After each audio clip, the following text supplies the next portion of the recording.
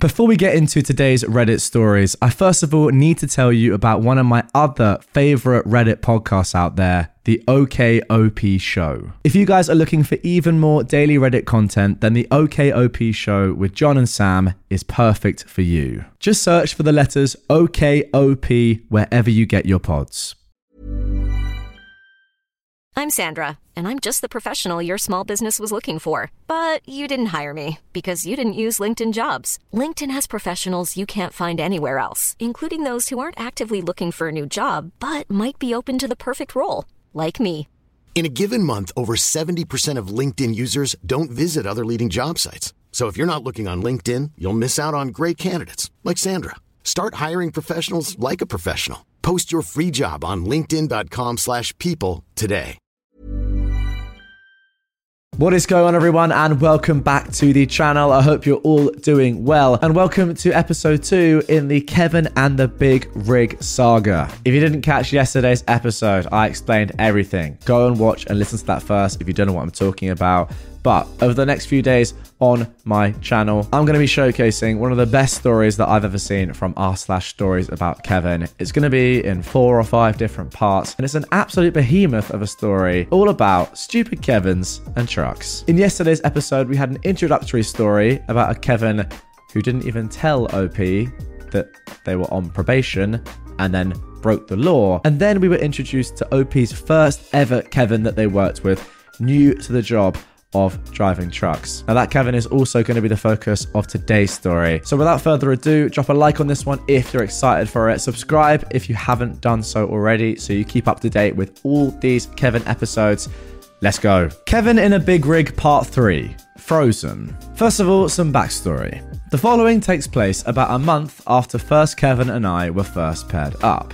If you've read part 2 of this series, then you have some idea of the kinds of Kevin-esque things that first Kevin was capable of.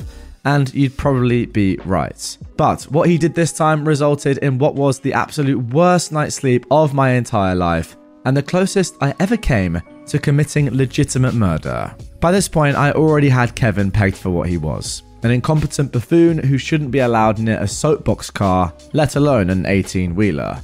But worse, in his obviously demented mind, he thought he was the absolute top dog of the trucking world.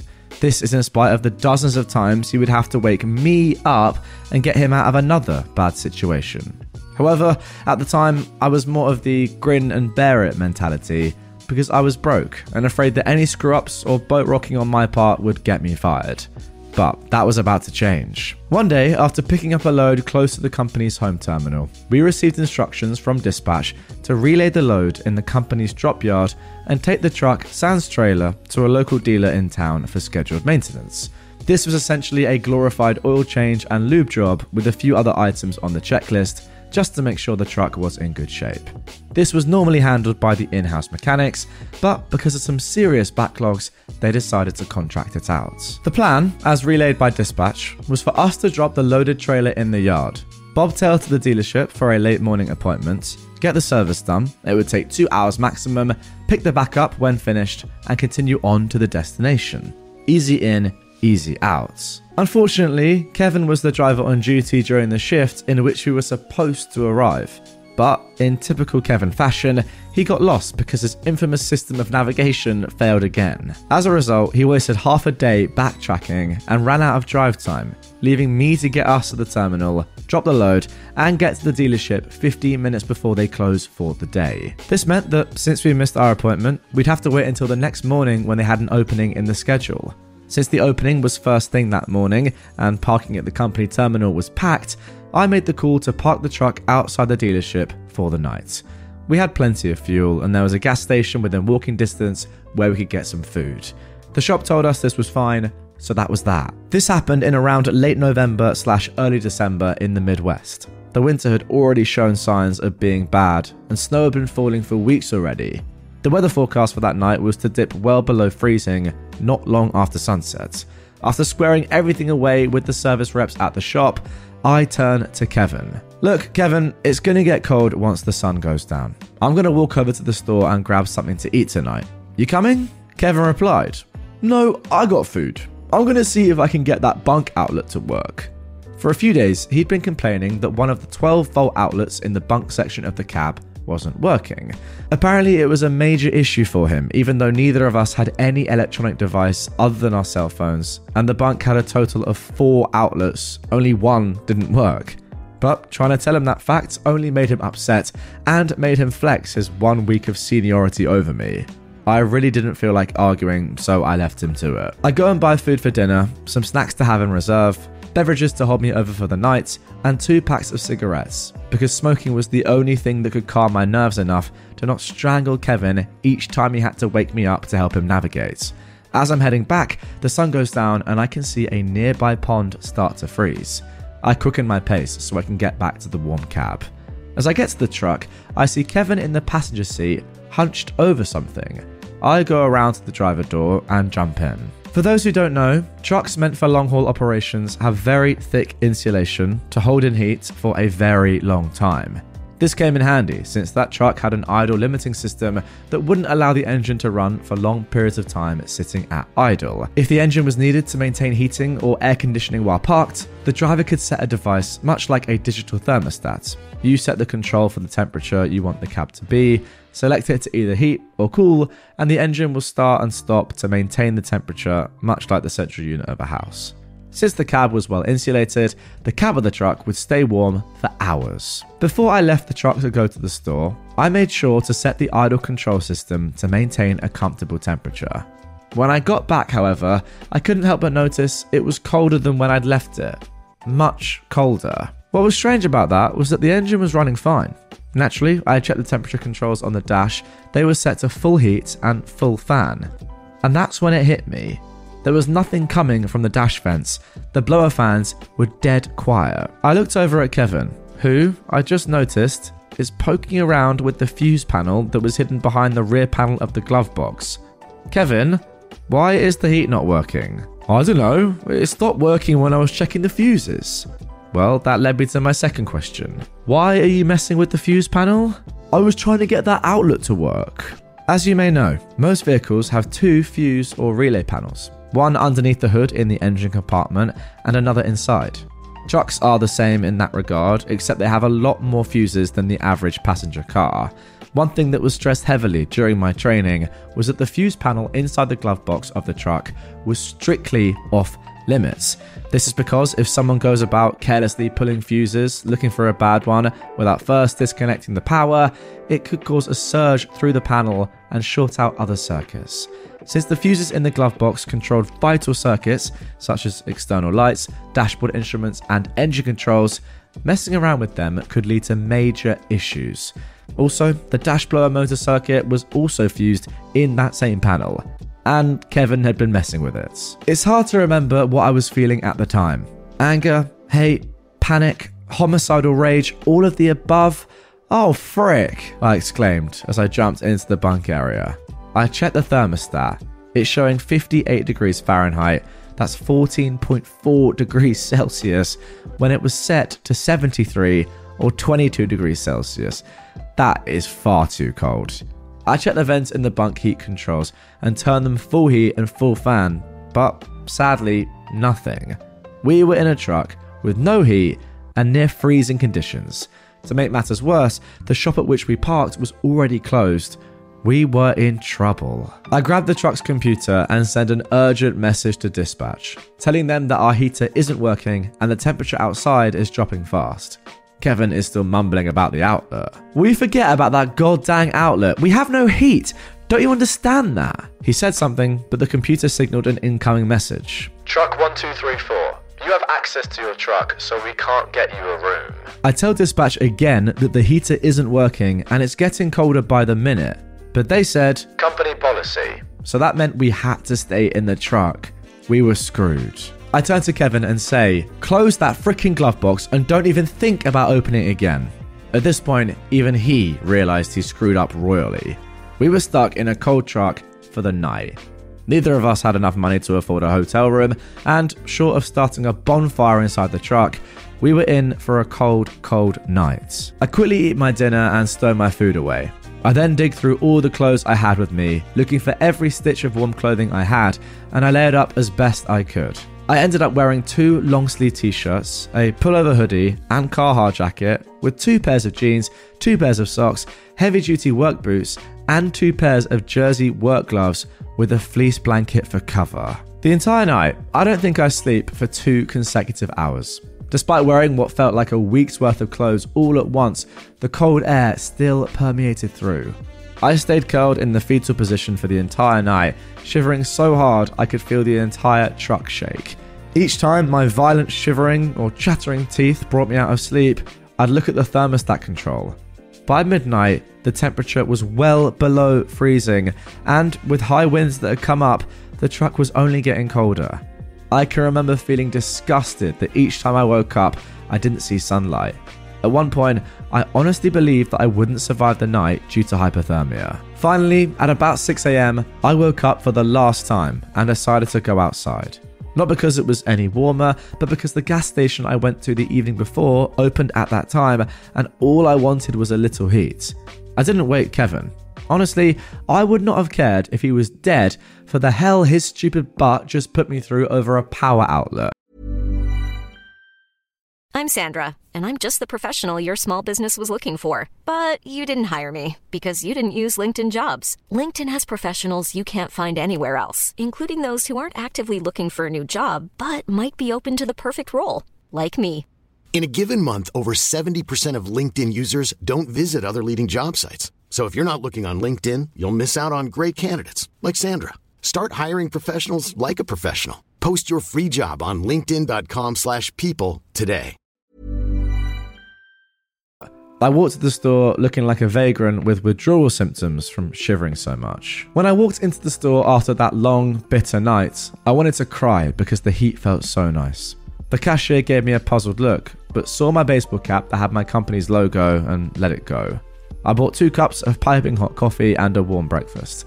I took my time, savouring every bit of it. Since the station had a dining area and wasn't busy, I really wasn't in any hurry to get back. I sat in the station for about 2 hours before I had to head back. The shop opened at 8 and I wanted to get the truck in the shop and fixed ASAP. I get a 3rd coffee for the walk back and get over to the shop just as the office is opening. Kevin is waiting outside and sees me holding my coffee. He asked where I got it and I pointed to the gas station. Can I just say at this point, I did actually think that one of the coffees might have been for Kevin, and I was secretly hoping that it wouldn't be and that OP was just having 2. Now I've heard that OP's had 3 without giving anything to Kevin. Yeah, I love this. And you can tell that OP is absolutely fuming, and rightfully so. The rep opens the door to the office and we go inside, check in with the desk and hand the truck key to the technician so he can get started. Kevin, who was useless when it came to things like this, went to the lounge area. I made sure to tell the tech about the fan and asked if he could check it out. He said he would. I signed the paperwork and head to the lounge. In the lounge, Kevin looks frustrated. He wanted coffee too, and was disappointed to learn that, since the shop just opened, the office staff hadn't made any in the lounge yet. Well, walk over to the gas station and get one, I say, try not to snicker. You know I can't walk that far. Why don't you go get me one? He asked indignantly. I should point out that Kevin had a bad leg due to, if you can believe it, a bad car accident. I know, big shocker. At first, I felt bad for him, being partially disabled, but by that point, after everything I'd endured because of his stupid butt, I was tempted to damage his good leg so they'd be a match set. Because I signed the truck in, that means I have to be here when it's released. Kevin then gets mad. Well, why didn't you wake me up and ask me if I wanted anything? He demands, almost throwing a tantrum. It was at this point that my tolerance for Kevin glitched. This SOB had put me through a living hell of no sleep, being thrown around the truck like a ragdoll because of his horrible driving, having to take flack for his F-ups, and getting chewed out for late deliveries because he keeps getting lost. Now, he wants me to be his errand boy after nearly causing me to freeze to death? As someone once said, hell to the nah. I set my coffee on a table and raised to my full height. I had at least 1 foot and 100 pounds on him. Listen here, you sawed-off little female dog, I replied, summoning every last ounce of anger and vinegar in me that wasn't still frozen. Because of your dumbass, I barely slept all night. How the hell we're not dead of hypothermia right now, I have no idea. I put up with your BS for over a month and I'm fed up with it. You are not my supervisor, you are not my lead driver, and you do not tell me what to do. And if I ever catch you messing around with the fuse panel or anything else on that truck again, I will cut your goddamn throats. And at that moment, I meant it. Kevin muttered something, but I told him to shut up and he obliged. Oh God. Even after that long, abusive, phenomenal rant, you're still telling him to shut up. I mean, again, very deserved, but very funny as well. After a couple of hours, the technician came and told us our truck was ready. Kevin, still without coffee, sulked off the truck while I dealt with the paperwork. I asked the tech about the blower fan and find out it was a blown fuse. Apparently, Kevin pulled the fuse and the resulting arc caused the fuse to blow. Since he was an idiot and the fuse panel wasn't labelled, there was no way to know which fuse was blown. He told me to make sure that the next time I needed to check the fuses, to disconnect the batteries first. I laughed, signed the papers, and went back to the truck. Back in the truck, I send a message to dispatch and tell them we're ready to roll. Kevin had climbed back into the bunk, obviously still sulking. I took the first drive shift of the day, so the load can, once again, be back on track. Now, while I wish I could say this was the end of my misadventures with Kevin, it's not. There's more. Yep, it gets even better, folks. And there we go. That is going to do it for this one. Don't worry though, guys. As OP has said, a lot more to come. That's just part 3 of this entire story, in which there are 9 parts. So we're only a third of the way through. So many more stories about this first Kevin in particular to come. Make sure you are subscribed with notifications on so you don't miss any. They're all going to be coming up over the next few days. Now, as for this story in particular, I do just have to say, off the bat, before we even start talking about Kevin, OP is a legend. The way that you're dealing with this OP is exactly the way that I like to think that I would deal with this. Nothing too crazy, as in not going completely mental and doing something you'd later regret when it comes to how you're dealing with and acting with and talking to Kevin.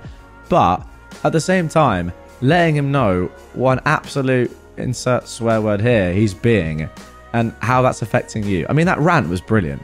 And then telling him to shut up afterwards. Just say, no, I'm not done yet. Shut up, you little rat. Even better. Great scenes. But yeah, you are absolutely right. I mean, what he did there was extremely dangerous. I didn't think about it, but of course, the thermostat showed 14 degrees Celsius at whatever time you went to sleep.